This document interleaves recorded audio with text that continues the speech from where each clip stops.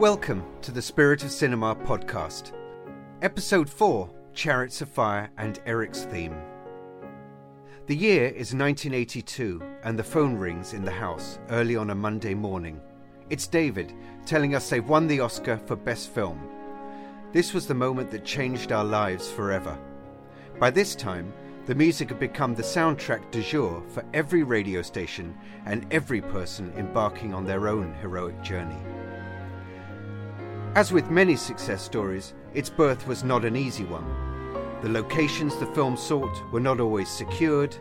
Shooting on the first day on the beach of St Andrews was scuppered by a hair in the gate, and a pickup scene for Eric Liddell arriving in Paris had to be hastily shot with the contingency fund. It was through Chariots of Fire that I met Vangelis, who took me under his wing and invited me into his Nemo Studios, from which most of his seminal albums originated. In the studio was just Vangelis and a brilliant young engineer named Raphael. The control room was a cornucopia of synthesizers, mixing desks, and tape machines, with an adjoining room full to the brim of every exotic percussion instrument you could dream of. Vangelis played them all. Vangelis instilled in me the importance of the instinctive creation, which stood me in good stead for all my subsequent training and keeping that unique artistic flame alight. Vangelis would always say, external success is fickle and fleeting, and that real success is dancing to your own rhythm. After all my orchestral training, I wanted to thank Vangelis for daring me to dream, so my arrangements of his compositions are my homage to this unique and brilliant man.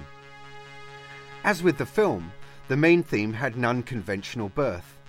Here's Vangelis talking about how the main theme, Chariots of Fire, made it onto the final soundtrack. We almost had another music for this because Hugh Hudson, when he shot the scene, he used one of my other themes and he liked it very much. So when he asked me to do the music of the movie, to score the movie, he said, you do the rest and we keep, it's yours anyway, we keep this theme for the beginning. And I said, but maybe I can do something else. He said to me, no, you can't beat this one. This is really great. That theme was L'Enfant, the child, originally composed for a documentary, Opéra Sauvage. Here's Vangelis again. Okay, so the first theme, it was this.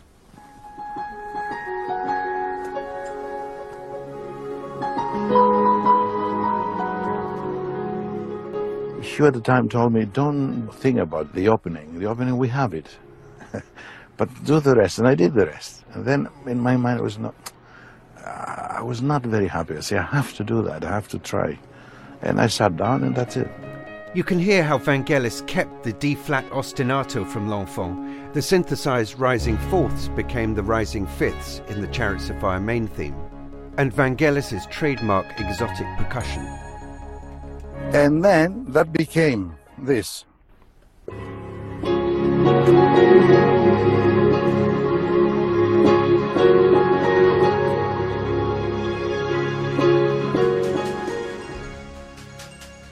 I felt, this first scene, the runners on the beach. I felt that this needs some kind of enthusiasm, oxygen, youth. Here are the filmmakers, writer Colin Welland, director Hugh Hudson, and producer David Putnam. I'm eternally grateful to Vangelis. I mean, you could say that 40% of the film's success was the music. Perhaps the single most important element of the film, which blends totally, is the music. I wrote the score, but I was not very happy because I wanted to do something better for the beginning. And then, the last minute, I succeeded to convince Hugh and David to just play the Chariots of Fire we know. And if they like it, they keep the new one. If they don't like it, they keep the old one. Worth mentioning how close it came to not being in the movie at all, the very well-known theme, the main theme. We'd actually finished the film. I'd been working with Vangelis for some while, and we had what I thought was a pretty good score. But he was unhappy, and his father had died, and he wanted to do a requiem, essentially a requiem for his dad. And he kept saying, I can do better. Anyway, the film had to be made. finished, cut, dubbed, mixed, and we'd finished. So I was having dinner with Patsy one evening in London, and I don't know how he found out what restaurant we were at, but Vangelis walks in, and he says, David, could you and Patsy come out into the car and listen to something? So we went outside, sat in the back of his car, and he got one of those little cassettes, Philips cassettes, and in it went. And for the first time I heard, boom, boom, boom, boom, boom, boom, boom, boom, boom. The theme. And every hair on the back of my neck stood up. And I knew it was great. When it finished, he said, David, is it too late? I said, yeah, thank God. It honestly is too late. The film's finished. Oh my God, he said. So I tell you what, we still are making the front and end credit sequences, the titles. I said, what I could do is put that theme on the front and the end of the film. Oh, would you? I said, yeah, we can try that. And that's what we did. And that's what makes the Chariots of Fire main theme pretty unusual. It doesn't occur at all in what you term the body of the film. It only occurs at the front and over the end titles.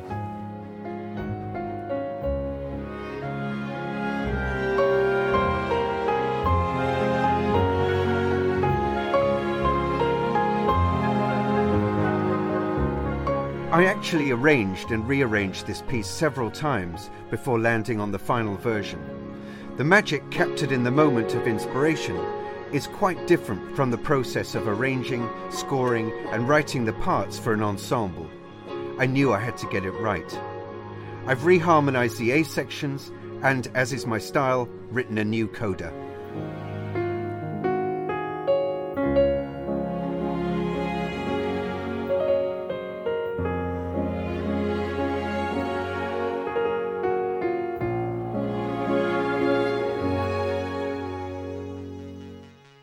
Vangelis holds the piece on a tonic D-flat ostinato. The rising fifths at the beginning viscerally give us the feeling of heroism, as it has done throughout musical history. Vangelis' genius is his modulation to the third degree of the scale, the F minor, through one of his famous altered dominants built on C major.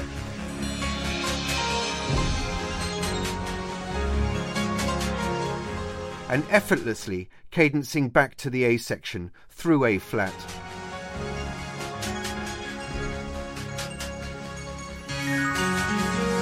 To return to our D flat tonic. The score to Chariots is no one-trick pony, each cue surmising its characters with forensic precision. Let's hear the maestro himself talking about the two main protagonists, Harold Abrahams and Eric Liddell. He was a tormented character. He had his own reasons to run, and he had to win, and he did win. And I think he was much more concerned to win. Liddell was maybe, more natural to win. The best line of the film, to me, it's that when he says, God made me for a purpose, and when I run, I feel his pleasure. I believe God made me for a purpose. But he also made me fast. And when I run, I feel his pleasure.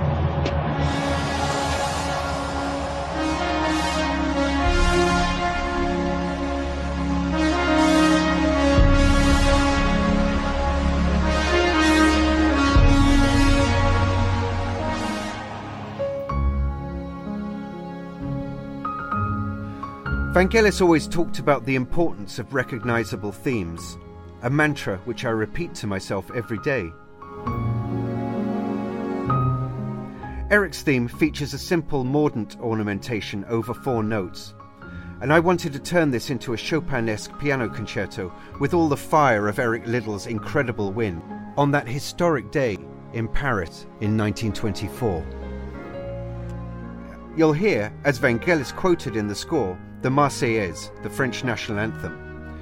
Vangelis has lived in France for many years and speaks perfect French among many other languages. So this was a natural inclusion for him, which I've echoed in my Olympic ending with cascading piano runs and majestic horns and strings in full flight.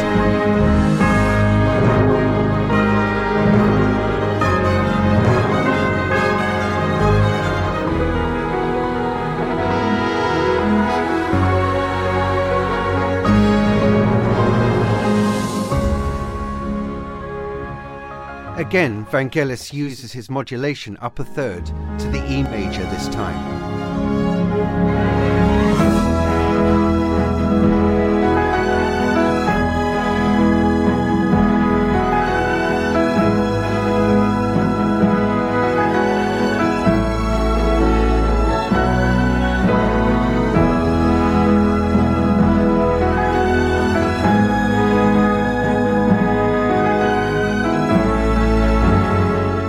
Really is such a joy to bring these melodies I heard being brought to life age 11 in Nemo Studios and channeling them through the orchestra, a full circle. Vangelis was delighted with the results when I played them to him in Paris. Here he is on the power of music. And music, it's is a language of the soul. And if you are precise and if you say the right things with music to the soul, then you're going to be understood.